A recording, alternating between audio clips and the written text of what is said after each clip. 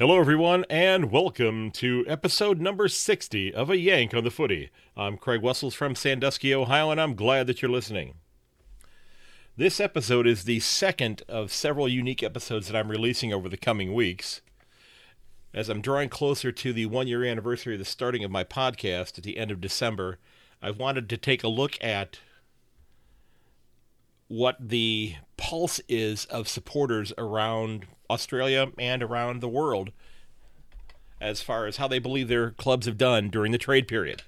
So over the last several days, and last week or so, I've conducted closing in on a dozen interviews now with supporters of all sorts of different clubs. And in this episode, I'm going to be sitting down to talk with Michael Livingston, who's a longtime Swans supporter, and Sharn Sawers, who is a Magpies supporter. Great conversations with both of these gentlemen. Now, Sharn had a rather unique take on things because, let's be honest, many people, after they saw what the Magpies had done during the trade period, it was very doom and gloom. But Sharn has a completely different take on what the Pies did during the trade period, and he laid out a rather good argument as to why the Stevenson and Treloar trades were actually good deals for the Pies going forward. So sit back and relax and enjoy my discussions with Michael and Sharn. All right, ladies and gentlemen, my next guest is a Swan supporter, and he previously worked as an umpire in footy for a decade, and that's something that I'm hoping that he and I can sit down and explore a little bit more deeply in the future. I'd like to welcome Michael Livingston to the podcast. Michael, welcome. Thanks for coming on. Thank you very much, Craig. Thank you for having me. I appreciate it. It was I'm glad that you reached out. This has been a fun adventure these last few days, just getting these organized, because I have a couple interviews that I'm doing at 5:30 in the morning in the coming days. So, you're a Swan supporter, and how are you from the Sydney area? Originally, I'm actually from Melbourne. So, okay.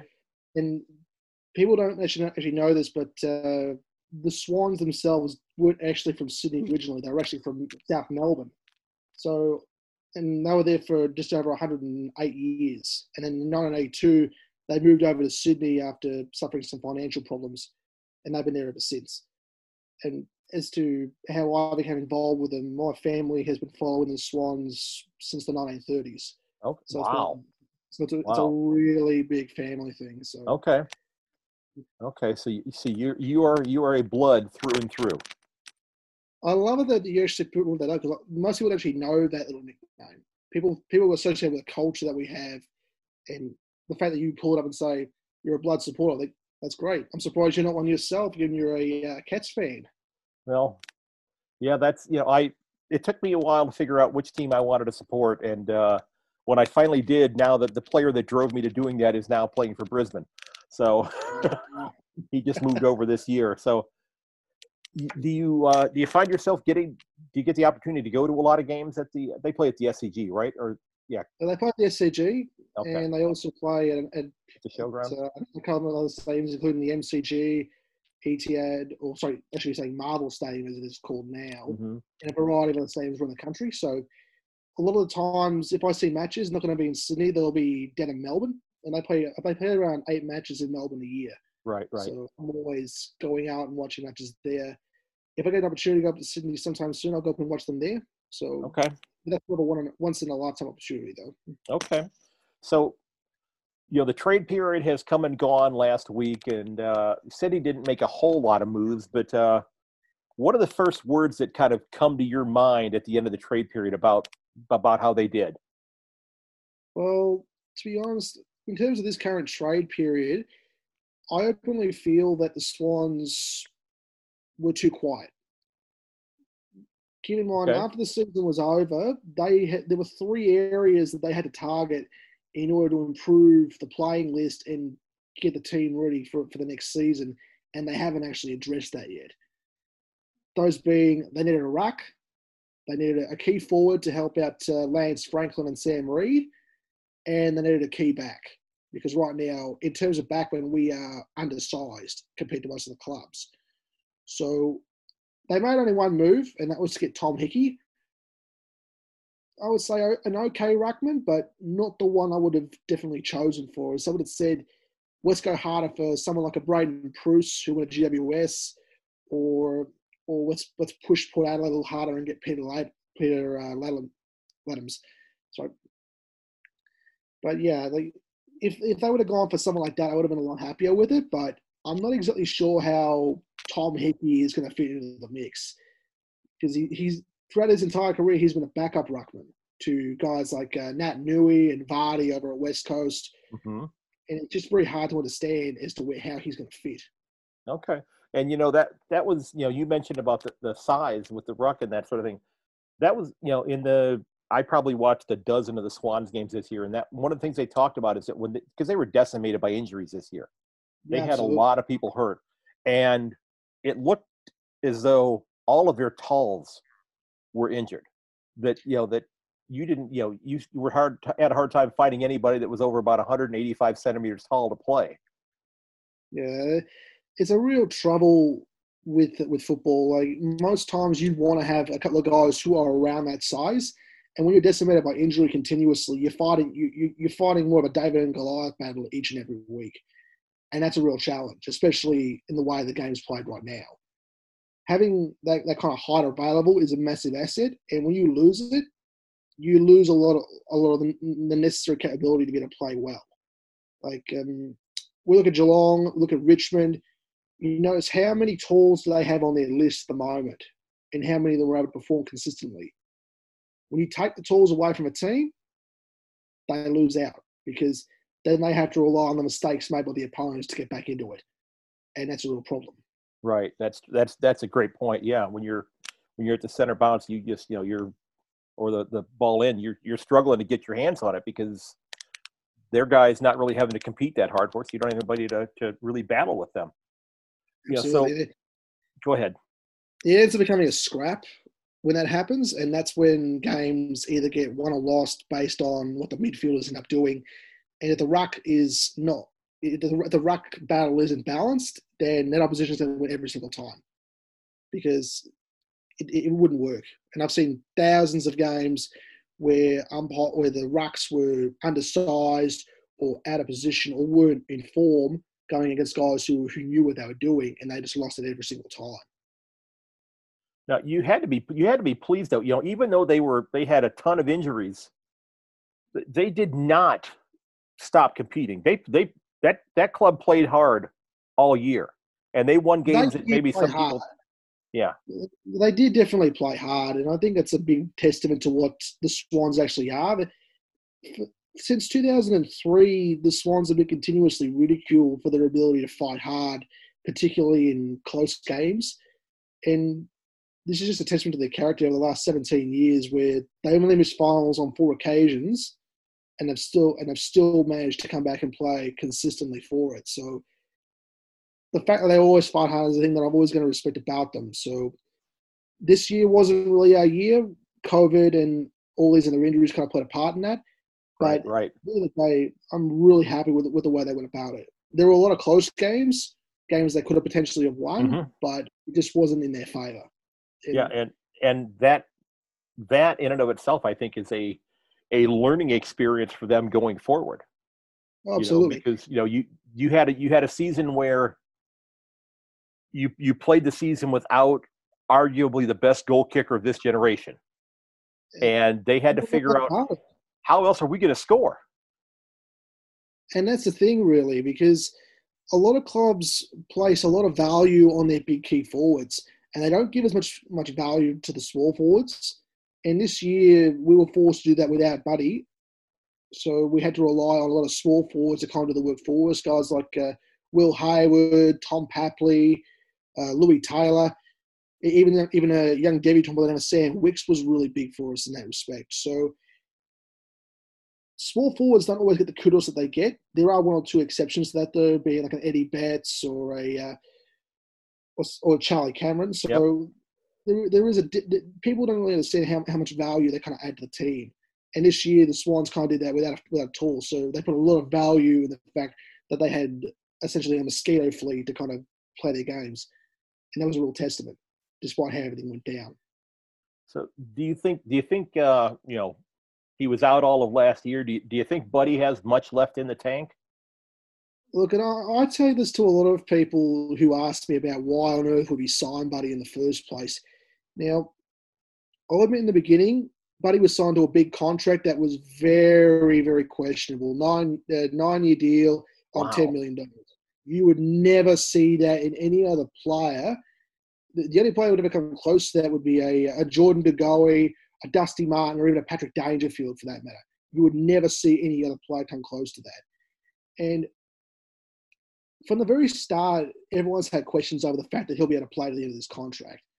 Given the fact that he's 7 years in, I think he's still got enough to go into the very end of the deal. Okay. There's only been one other player who's played longer than that, and that was a guy from Brisbane by the name of Alistair Lynch, and he was signed on a 10-year deal.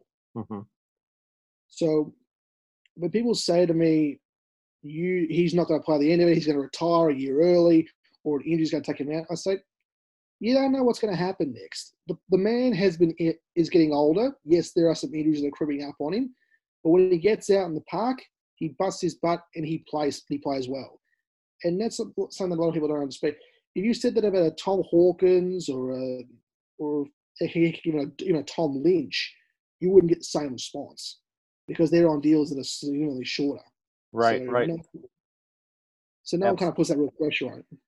Yeah, so I think, if he comes back in, I think that's going to be a significant help because, he still is going to draw, a second defender that's going to be looking at him all the time, which is going to help open up the ground to those small forwards who got a lot more experience this year because he wasn't there.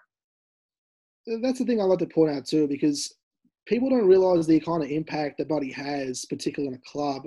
And when you say he brings a second defender with him, that's a massive help to a lot of players who would feel completely outnumbered in the face of an absolute challenge.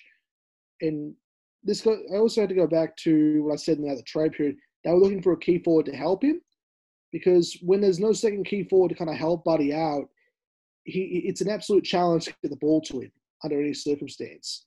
And it's the same with the small forwards too. Right, exactly. So, and there was an instance where this was really highlighted too. Between 2013 to 2017, the Swans had Kurt Tippett and Buddy Franklin on the forward line, and there was no way you couldn't get Buddy Franklin with a one-on-one. He was able to get that most of the time, and he was at a dime because he had that second tall there to kind of help him out. Right. So having a second tall there to help him really pushes the agenda so that he can still play well. Yeah, I think that's what Geelong is hoping to do this year with bringing in Jeremy Cameron to an extent, being able to take, compel other clubs to say, okay, which guy are you going to pay attention to? Yeah, that's the real challenge when you have two key power forwards. Yeah. The Swans did it for 4 or 5 years between Buddy and Tippett, and then later Buddy and Reid. So people don't, and even Richmond's done it as well with Jack Riewoldt and Tom Lynch. That's who I was just going to bring them up. Yeah.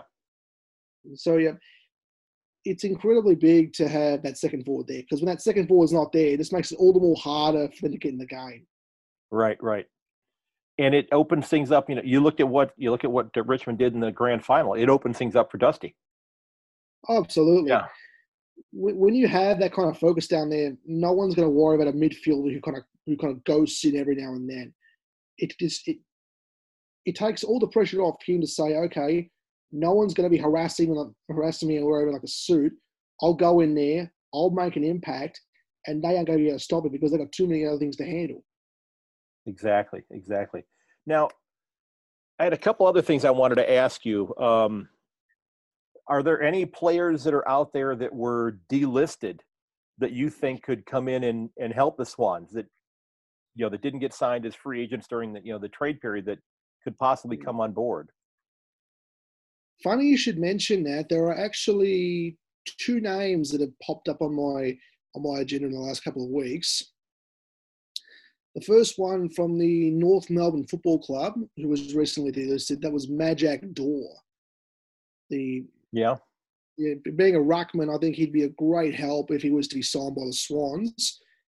But of course, they need to work on his attitude because apparently his attitude was not that great. He was considered a lazy footballer. So Okay. there's a bit of a risk there.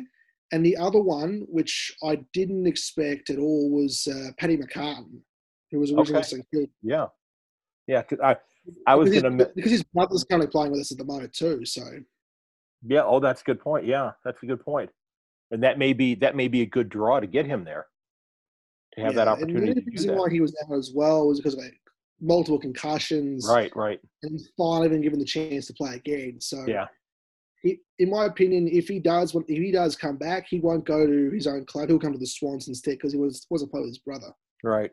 Yeah. One that I've been thinking about, and he's not a tremendous player, and he got zero opportunity this year. And he was with the Cats for a few years. Was Wiley Buzza, who was kind of a key forward ruck with the Cats. He went to Port last year.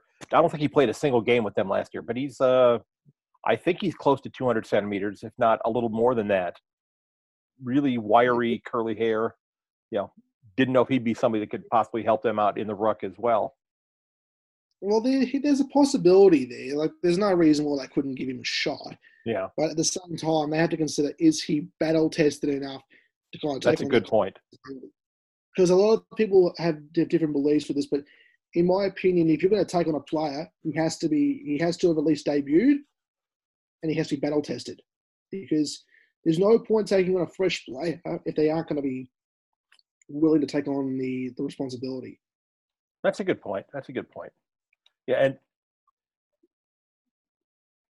I'm not even positive on when this happens. In terms of the time frame where the delisted players are eligible to be signed, does that happen before or after the draft? That happens in the period leading up to the draft. Okay. And afterwards, so because the draft is only run on one specific over 2 specific days. Right. And going into that period and going out of it, that's when the whole delisted free agency kind of happens. Okay. Where players can be signed on again. Now, you guys have pick 3, which might end up getting pushed to pick 4, depending on what the Bulldogs do with. They've got I think it's a father-son or an academy player that they're looking to add at the number 1 spot. That's why they went out and picked up the points that they did to go get him. He has a hyphenated name. I can't remember his name right now, but what are you looking for the club to be getting with that early pick? What are your thoughts? In terms of that number 3 pick, I think that the club is really set on either 1 or 2 specific players, and they're actually from the Swans Academy. So okay. There are 2. Usually now, every year, there's usually 2 or 3 players who come up in consideration for being top 10 picks or something close to that within the Swans Academy system. So generally, right now, we're trying to build a list that's primarily based around these academy players, because for years the Swans have had problems with player retention. So by getting kids out of, say, Victoria or Western Australia or in Queensland, it's very hard to hold on to them after their 2 years are up. So and they all want to go home and play for their home states. So by building a list that's created with the academy players, it gives more security to them to know, okay, these guys aren't just going to walk out on us after 2 years. Right. They'll actually get a chance here to really develop and make this club their own. Okay. Yeah, that's a good point. And that's something I want to explore with people down the road and ask them about, because the homesickness thing, if you want to call it that, wanting to play with your home. Yeah, that's something that it doesn't happen as often in, say, the NFL, that type of thing. Of course, the contract, those initial contracts are longer. So it's always one of those things that I wonder, what if the Players Association, agreed to, or the league agreed to them having them play be compelled to sign a longer initial contract that would keep them there for 3 years or something of that nature, that would maybe help them to develop that appreciation for the club that they ended up going to. I think that is a possibility, but at the same time, you can't put ease of mind on a player who's just coming into the system. Let's say they were in for 5-10 years and they were asked to move away from their home state. I think they'd be okay with that. But for a young kid coming in, there is an element of homesickness to it. and I've actually witnessed it with a couple of people. In fact, I'm thinking of a recent player who played in the grand final, matter of fact, for Geelong, Gary Rowan. Mm-hmm. He was originally with the Swans before he Right. went to Geelong, and he expressed at the time when he wanted to leave that he was a bit homesick because he wanted to go back to Victoria to kind of just be around family. At the time, he'd lost his one of his daughters to a rare illness. So, I and there didn't were other know things that. at the same time. So, there is a necessity for the homesickness factor because when a player has to move from a home state into a new club, it's a massive foreign environment. And Yeah.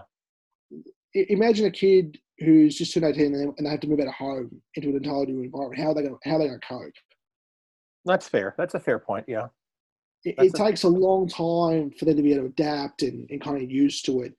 And they know within 1 or 2 years if it's really the place for them to really be. So that's kind of why the contracts are usually around 1 to 2 years at most. Okay. Well, that makes sense. That makes sense. So the last thing I wanted to ask you about, and it's really not footy related, but it's definitely Swan related. What do you think of the new logo? I think the logo is a good improvement on what was originally there. Keep in mind that old logo was there since the mid-90s when they were really, really struggling. That's been a real symbol for a lot of the fans to kind of get around. But for me, looking at this new logo, it looks great. I'm not taking anything away from the designers who made it, but it still feels a little incomplete.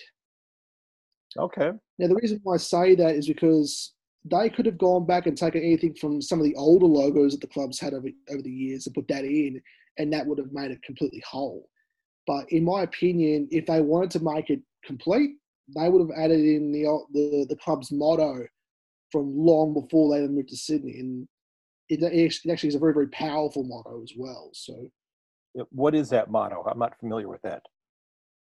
the original motto for the Swans in Latin was "Aut vincere, aut more," which translated to English means to conquer or to die. So, Wow. and that's been an epitome of their character from the time they started till the time they had to move away from Melbourne. So, I figure if they were to incorporate that in the logo, it'd be a massive plus, and it wouldn't just signify the Melbourne roots, but it would also say, yes, we are an aggressive, hard nut club, and we have the motto to say we will not go down without a fight. Okay. Cool. That's that. I like that. I like adding that on there. That would be a great addition. Is that And something, maybe that could become part of like one of the alternative, jerseys, not necessarily the one that's for the indigenous round, but something that they could wear as an extra one then. the jerseys are a bit of a mixed bag for me because with the Swans logo that's been around for 20 odd years, everyone's kind of used to that one. Mm-hmm. But I think the one that everyone really wants to go towards now is the original South Melbourne version, which was the white, the plain white with the red V. And that's a really famous jumper for us. So I feel that if they really wanted to make it, they wanted to take it back to like a heritage round or something like that, they would use that kind of jumper. So it kind of looked a little bit like the almost like the jersey they wore in like the State of Origin game for Victoria, that kind of thing. Yeah, that kind of thing. And the bit of a reason behind it is because the V is for Victoria, and that's a big symbol for Victorians. So you probably find it on Google or something like that. There's been different variations of it over time. Even when they first started, it was red and white hoops, and then it changed to a red sash, and they changed to a red V. And then when they moved away to Sydney, it became the white with the Opera House silhouette. Right, right. Now, did the reason they changed the Opera House thing? I thought I read that the Opera House wanted to get paid for having that logo on, having that image on the jerseys. I'm not exactly sure of the exact details, but one side of it was that the Opera House was trying to charge $50,000 a year in licensing fees for using the silhouette. Okay. And it's funny too because they actually got another sporting club in Australia, the Sydney Kings basketball team, on that too, and they got rid of it. Okay. To me, it was it was an unnecessary cash grab, which has basically backfired in their faces, because there was no point to ask for that kind of money for a symbol which has been on a jersey for more than 20 odd years. Right. It makes no sense. Yeah, I'm looking at the old jerseys with the red V on there. Do you worry though about the people in New South Wales saying, why are we putting the V for Victoria on the jerseys of our club if they're playing here? It's a bit of a mixed bag. Like, Okay. I understand there's a lot of different views, particularly on the fans, whether they come from Victoria or from New South Wales, because a lot of the Swans history was based in Victoria, so that's why they have the V at all, and that's why it's in the logo. And we don't usually see the V jersey around as much anyway. It's used more for like a heritage purpose. If anything. Okay. So there shouldn't really be that much of a problem. I think it just, in my opinion, they should be using the red V more as like an away jersey or something like that. Like the home jersey is fine as it is, but just bring out the V for the away jersey, because it looks so much more phenomenal as opposed to what the away strip kind of looks like. Yeah, I'm looking at one that has the swan with the wings all up, and it has the Latin phrase underneath it, kind of on a little sash underneath it. That's the original logo from the 30s, which I really think they could have used. Yeah, that looks sharp. That's a nice. I like that one. That's something. I think they could have gone with that. But the logo's evolved a lot over the years, and that original one from the 30s was kind of like the cat cry to what the club was at the time. So as to where it is now, it's evolved, but I think it's really kind of gone back to where it really needs to be. Cool. Because some of the later logos, when you look at them, they kind of seem, they've lost their kind of aggressiveness. Yeah.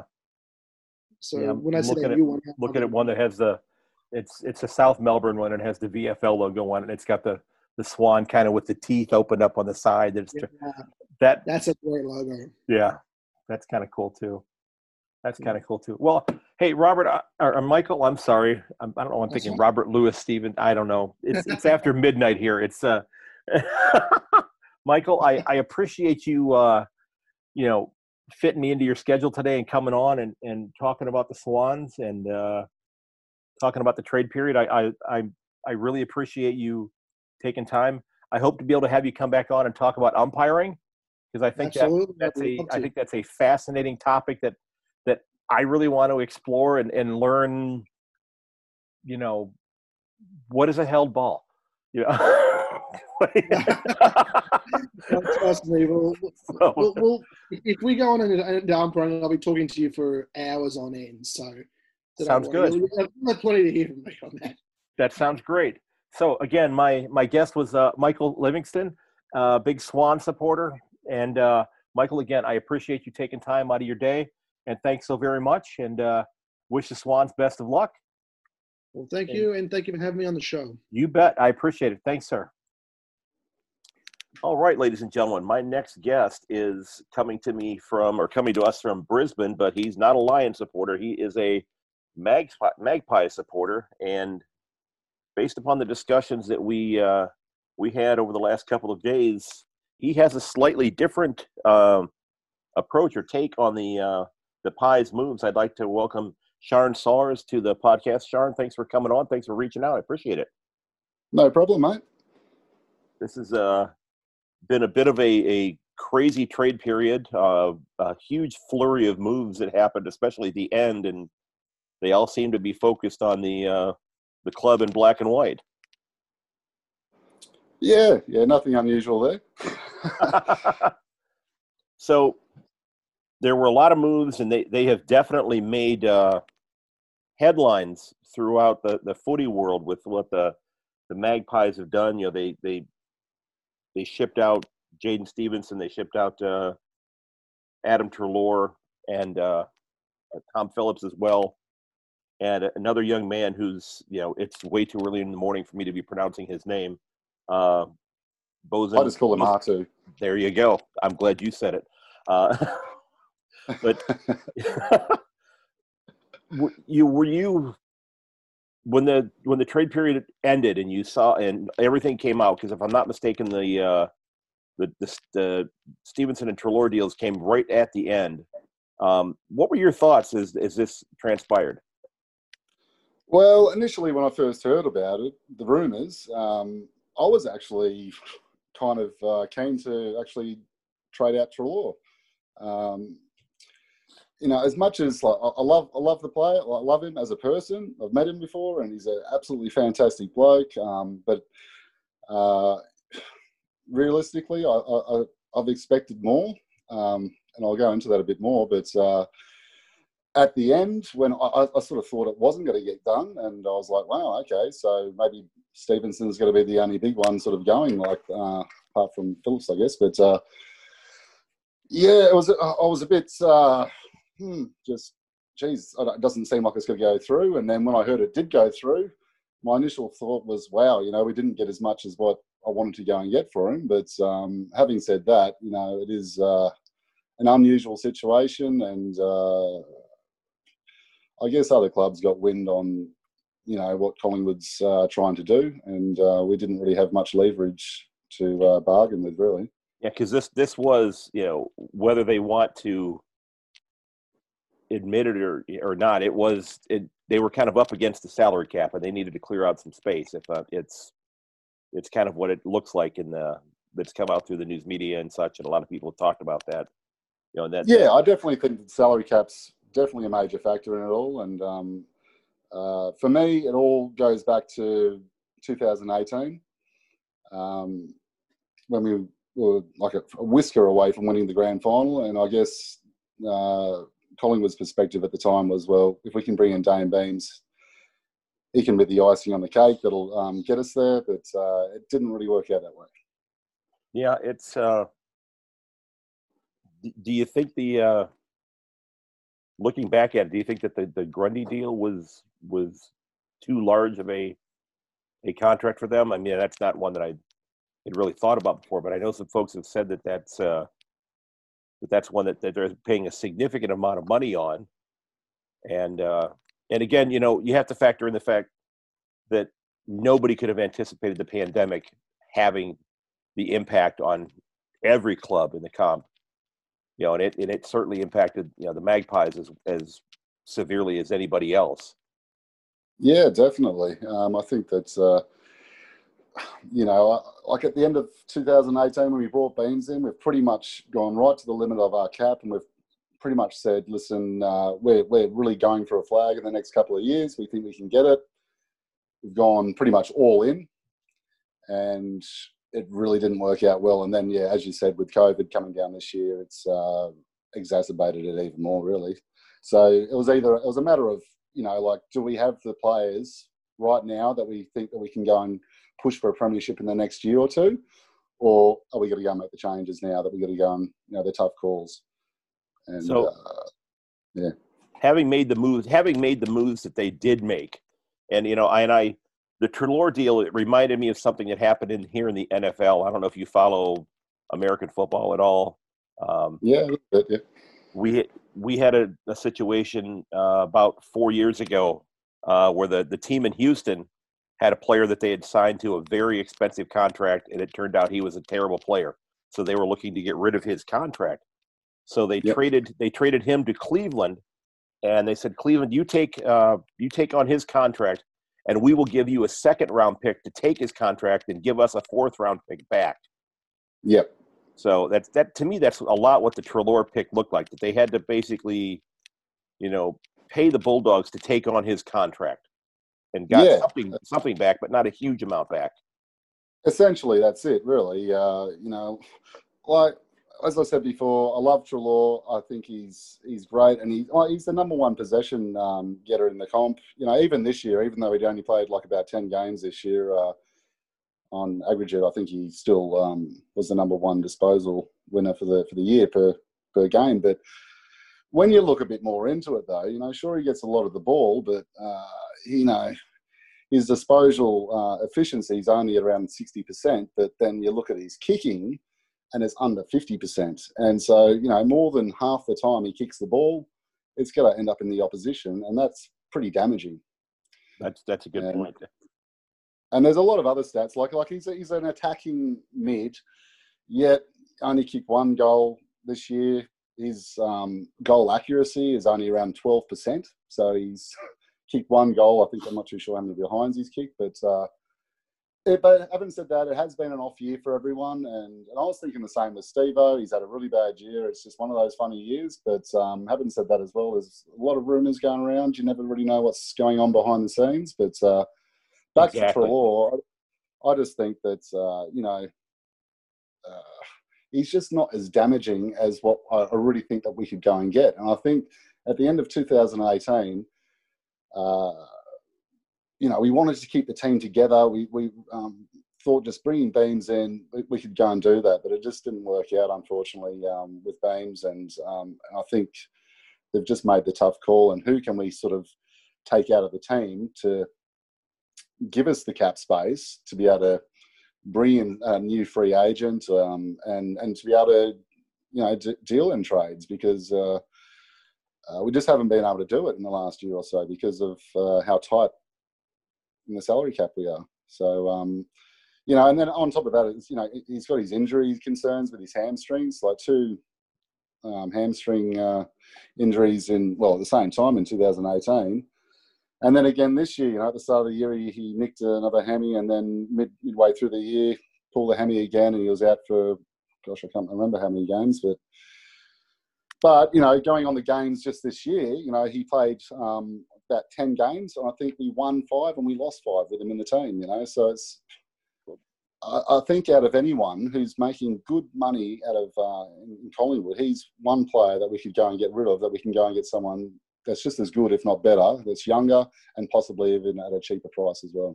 Well, and if I'm not mistaken, the way his contract was structured, his salary was only going to increase during the course of the contract, because if I'm not mistaken, they back-ended it. Well, that's what it sounds like. I'm a little, it's all a bit of hearsay, really, with contracts. I'm sure people sort of get wind of it, but you hear a lot of different figures getting floated around, and who knows what the real story is. But it does sound like it would have been back-ended.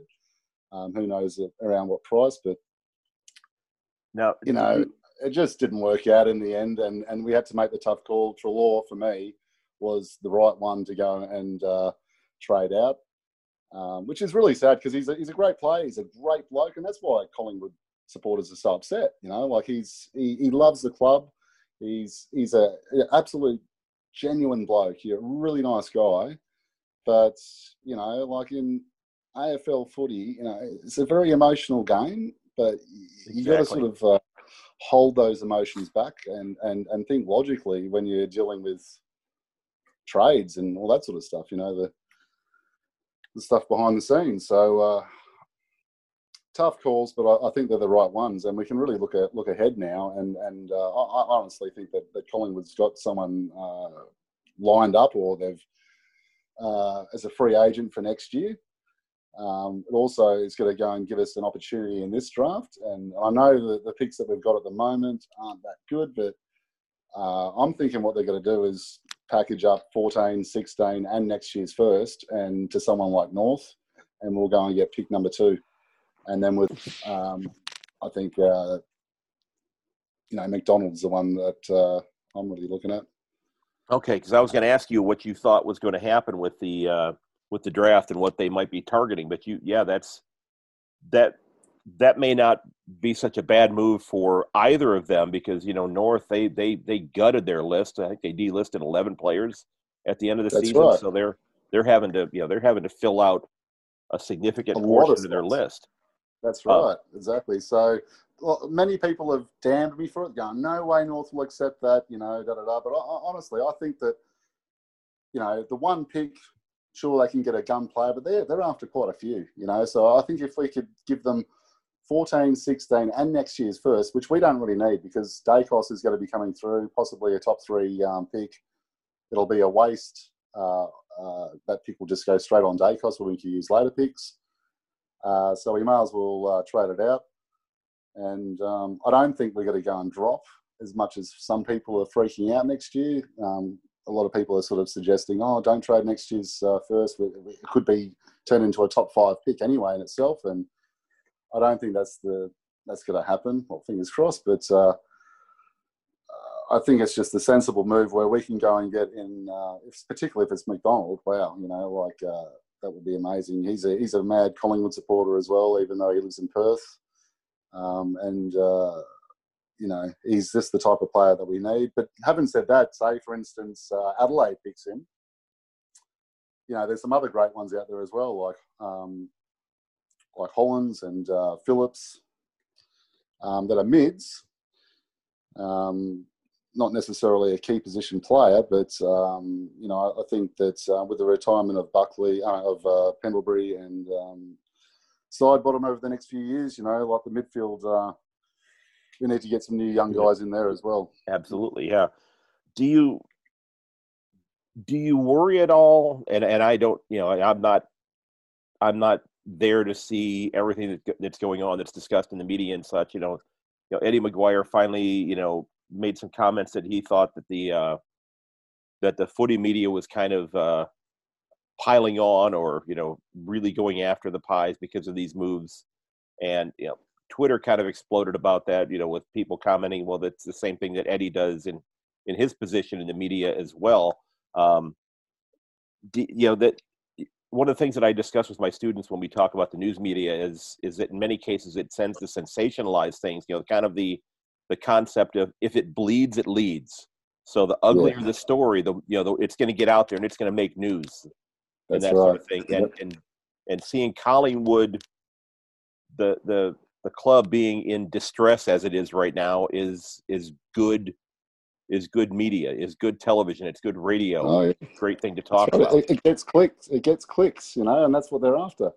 Well, let's be honest, that's one of the reasons why we're talking here right now, because you're the, like I said, the one Magpie supporter that I've run across that has looked at this and said, yes, I like these moves. I think in the long term it needed to be done, and I'm happy about it. Or I'm content, maybe not happy, but content with it. I understand it. Yeah, totally. And, sure, I wished certain things went down differently. Like, I wish we got some better picks. But, I understand, that Collingwood's in the situation. I think that they really just wanted to try and be as quiet about it as they can, because it's quite a sensitive issue. Just the fact of trading out players that are under contract, but then some of the sensitive issues in relation to Treloar as well. I think it's a little unfair on him, the way the media's gone about the whole thing, and then Collingwood's tried to sort of take a step back from it all, which I thought was fantastic, because I get sick and tired of coming into trade period, you don't want to go and let anything out, and I don't get how the media sort of they feel like they're entitled that, or they expect Collingwood to answer all their questions about things. It's like, no, that's not the way it works. And I thought it was actually great that we were actually keeping our mouths shut. But unfortunately, this year, with what's sort of gone down, the media's just become like vultures and made a situation into like, you look at North Melbourne, right? Well, they've just gone and sacked their coach. They've just gone and had for 1 year, mid-contract. That's true. There wasn't much said about it, really, but in Collingwood goes and, sacks or, trades off a few players, then it's like the whole, the sky's falling down, It's pretty crazy how the media's jumped onto it so full on. And so I agree with Eddie, that I haven't heard what he said today, but does it, going by what you said, yeah. Does it, he stated, it was on the Fox Footy site, he said that, he believes the club's trade period isn't as bad as it had been viewed externally, suggesting the media is trying to come after them for not speaking publicly for much of its duration. Which, it's, I watched the interview that Ned Guy did on Fox Footy pretty much immediately after the trade period ended, and that was a very interesting discussion. Hard to watch. Yeah, it was. It was hard to watch, because he was, because he didn't want to come right out and say, yeah, we had to dump salary, things happened, and and I think ultimately, deep down, even though there were things that were said about Adam Treloar, I'm sure that the feelings that they have about him as a person probably mirror what you were saying very closely. Yeah, without a doubt. But it's a business, you know. You got to make these tough calls and you not let the emotions take over. And it makes me wonder whether the Beams, him coming over, whether they let the emotions. Well, at the time, I guess, you know, everyone sort of thought it was a pretty good move, you know. And in hindsight, it's always a good thing. But you know, like, at the time, it was looked upon as a good move. But I think, you know, Collingwood's a bit, you know, once bitten, twice shy now. You know, there's a few, you know, I don't really want to get into Treloar's anxiety sort of issues, because I think that's pretty personal. Yeah, that could be. If I became, you know, I'm a cat supporter, so I did not take offense when you said you didn't like the Cats. I'm okay with that. But you know, mainly because you guys beat us in the grand final. Well, you know, I listened to an interview that Adam Treloar did with Narrowly Meadows on her podcast, and it's called Ordinarily Speaking, and I think it's a wonderful podcast where she goes in and does, you know, like a real deep dive into the, not just the person as a player, but the person as a person. And I became, even though he played for the Magpies, now for the Bulldogs, I became a Treloar supporter because of this conversation that he had with her and the things that he has had to deal with in his young life. And it was just, you know, it was great to see or to hear the positivity that was coming out of him. And this was early last year that this was recorded. You know, if you haven't heard that, I strongly encourage checking it out. It was a great discussion that she had with him. Yeah, definitely. But that's Treloar. You know, he's so open. He wears his heart on his sleeve. He's honest. He's a great bloke. You know, and that's why all Collingwood supporters love him. You know, and that's why this is a really tough one. You know, but in the end, you know, like, there's a lot of other players out there that we can get that are like Treloar, and as far as being able to just put ourselves in a position where we can go and improve, you know, I guess the club's looked at this year and just gone, can this side go and win a premiership? You know, like, and I think that at the end of the year, they've just gone, listen, we need to make some changes now, like. And so that's what they've just gone to chose to go and do. And I think if we got a bit more in the trades back, I don't think there would have been as much backlash. But having said that, I hope that we can go and get a high draft pick this year. And, you know, if we can pull off one of the, you know, either McDonald or Phillips, or, you know, there's quite a few good players. I mean, and Collingwood obviously really rates this draft anyway, you know. So I think that, you know, we're looking good for the future. We've got Dacos coming in next year as well, who's going to be an absolute gun by the sounds of it. And in the midfield as well, you know, so Pendles and Sidebottom, when they eventually retire, you know, we'll have him and coming through the ranks. And I think it's actually really exciting, you know, like Stevenson as well. He was one of my favourite players, you know, like you know, it's sad, but that's just footy, you know. I look at the NBA over America, you know, and the way it's done over there, a lot of the players just get traded without even, you know, knowing, and then they're just boom, shipped off to another city in the country, and that's where they just got to go. There's no say at all in it. Exactly, that's true. Yeah. Do you worry though? You know, and I was just wondering. Just a couple things I wanted to touch on. Do you worry about the impact that this series of events with Adam Treloar and with Jaden Stevenson, do you worry about the impact that's going to have on them to be able to bring in free agents who may be concerned about, you know, okay, if I sign up, you know, a 4-year contract with the Pies and I'm planning on being here, that they may be trying to ship me out after a year or two. Do you worry about that? Yeah. I better not, you know, like backload my contract, eh?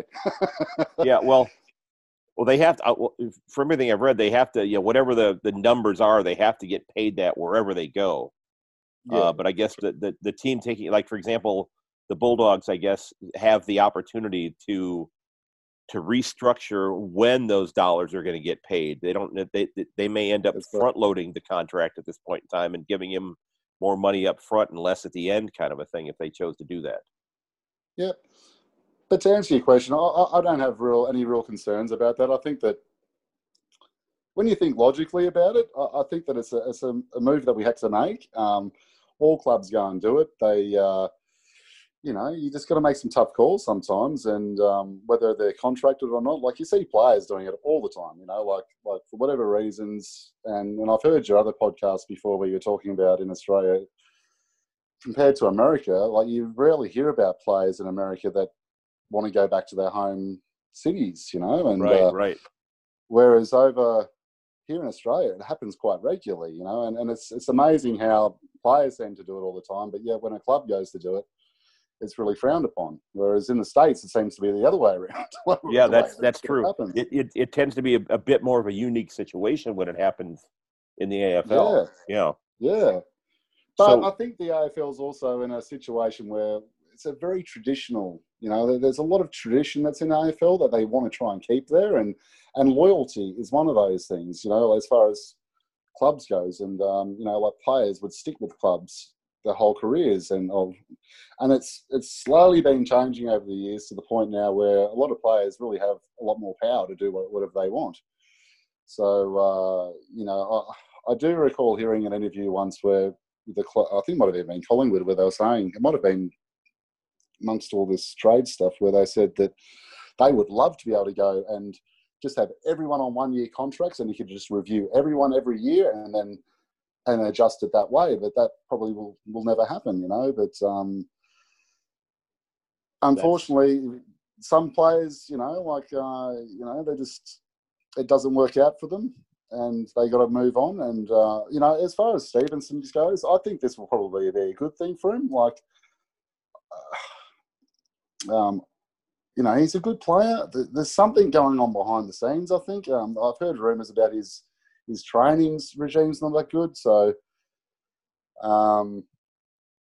who knows what the whole deal is really. But sometimes just a move is a kick up the backside that a player needs. And That's true. Yeah, so I just think that as far as Collingwood goes, I'm really happy that we're going to be active in this draft. It looks like a good one. I've always gone to the actual drafts myself when they used to come up on the Gold Coast. I went to them all up here, and you'd sit there for a few hours and hear them just pick number one. And right. So I love researching all the new players and that are coming through, and it's really exciting for me. This year had to be a little bit more difficult to do that with as little footy getting played as there has been. That's right. So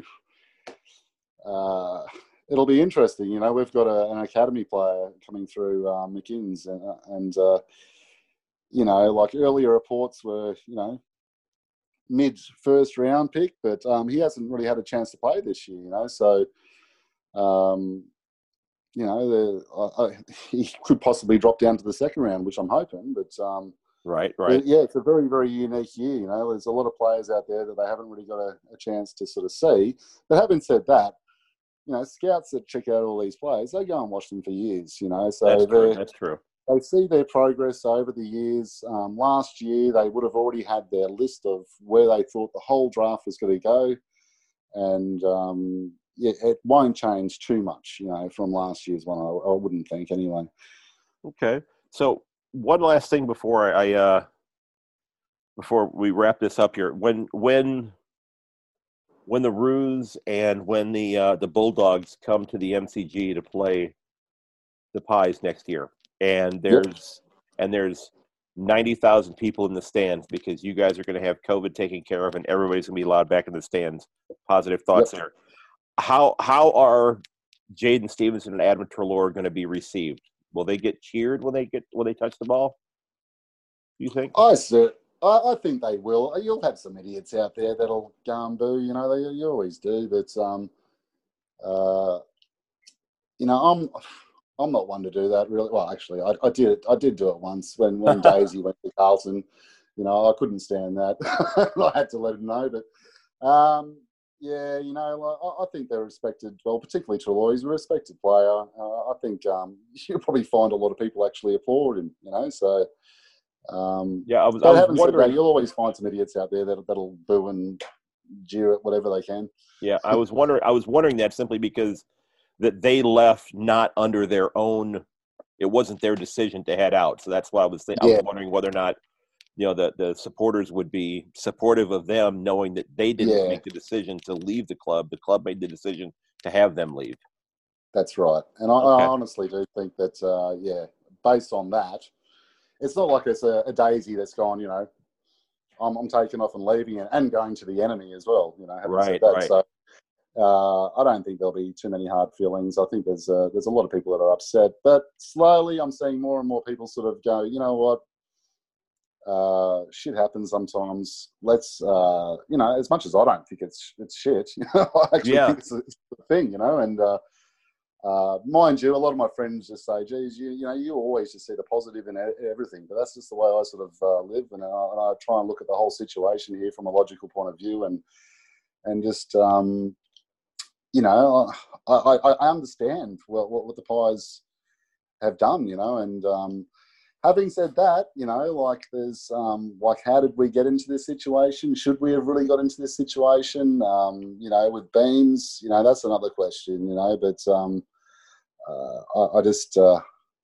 I'm really looking forward to it all anyway, mate. I think that I can't wait for the draft to come through, and then next year, and then even the year after that as well. I think it's going to be great in 2022 as well with Dacos and if we get McDonald, it could be his first year playing. He might even play some games next year if we get him too, and it'll be. Very, very interesting because we need a bit more up forward, and so I think we'll see something a bit different next year anyway, regardless. So it's going to be exciting times, mate. I'm really looking forward to it. Well, I want to thank Sharn Sawers for coming on. Sean, you had some great insight. Your positivity in terms of where the Pies are going to be heading here in the future was terrific to hear. If you're a Pies supporter, you might want to latch on to his philosophy about this instead of a lot of the doom and gloom that a lot of people seem to be having. So, Sharn, thanks so very much for coming on this afternoon. I appreciate it. No worries, mate. Thanks very much. Ladies and gentlemen, I would like to thank my guests, Michael Livingston and Sharn Sawers, for reaching out and joining me on the podcast to talk about their club's trade period. Gentlemen, thanks so very much. Enjoyed the conversation. I hope you had a good time as well. It was a lot of fun here from this end. And again, thanks so very much for taking time out of your days to stop by and chat. Truly appreciate it. Don't forget, ladies and gentlemen, if you'd like to sign up for the mailing list, you get the episode delivered to you before anybody else. There's a short form in the show notes. Just click on the Google Doc and answer the questions, and I will get you added to the list. Also, if you're interested in possibly becoming a guest on the podcast to talk about your club's trade period or looking at things in an upcoming episode, please feel free to reach out to me on Twitter at @yank_on or send me an email at yankonthefooty@gmail.com. You can also find the podcast page on Facebook as well. I'm still hoping to talk with supporters of several clubs. I've put out a couple of additional tweets today mentioning that. Hopefully you'll reach out. I'd love to talk to you. If you're a supporter of the Dockers or the Eagles or the Giants or the Tigers or the Crows or Suns or the Saints or the Roos or the Hawks or the Demons or even the Bulldogs, I'd love to talk to you. I've talked to 7 clubs already. Now, don't forget that while you can find all the episodes of this podcast at yankonthefooty.podbean.com, you can also find it on your favorite podcast provider as well. And now that you've listened, I'd love it if you'd consider giving me a review on Apple Podcasts. It lets me know what I need to work on, what you like, and what could be improved upon. And don't forget that you can reach me again at yankonthefooty@gmail.com and on Twitter at yank_on, as well as on Facebook and Instagram at @yankonthefooty. Before I wrap up, I'd like to thank Mr. Joseph McDade for the use of 2 of his great pieces of music. Mr. McDade has created some fantastic music. I'm using the pieces Elevation and Backplate. You can find his music at josephmcdade.com/music. He's also on Spotify.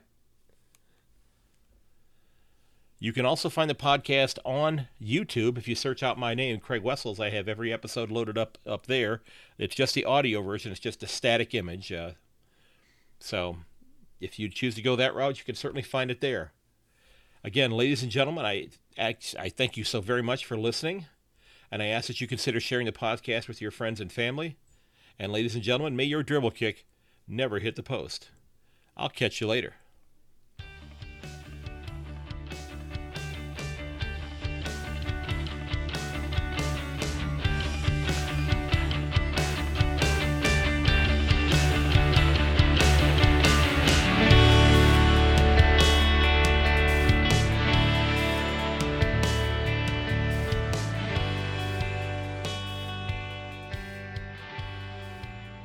This has been episode number 60 of A Yank on the Footy. Don't forget that you can reach me at yank_on Twitter or to yankonthefooty@gmail.com. And you can also find me on Instagram and on Facebook at A Yank on the Footy.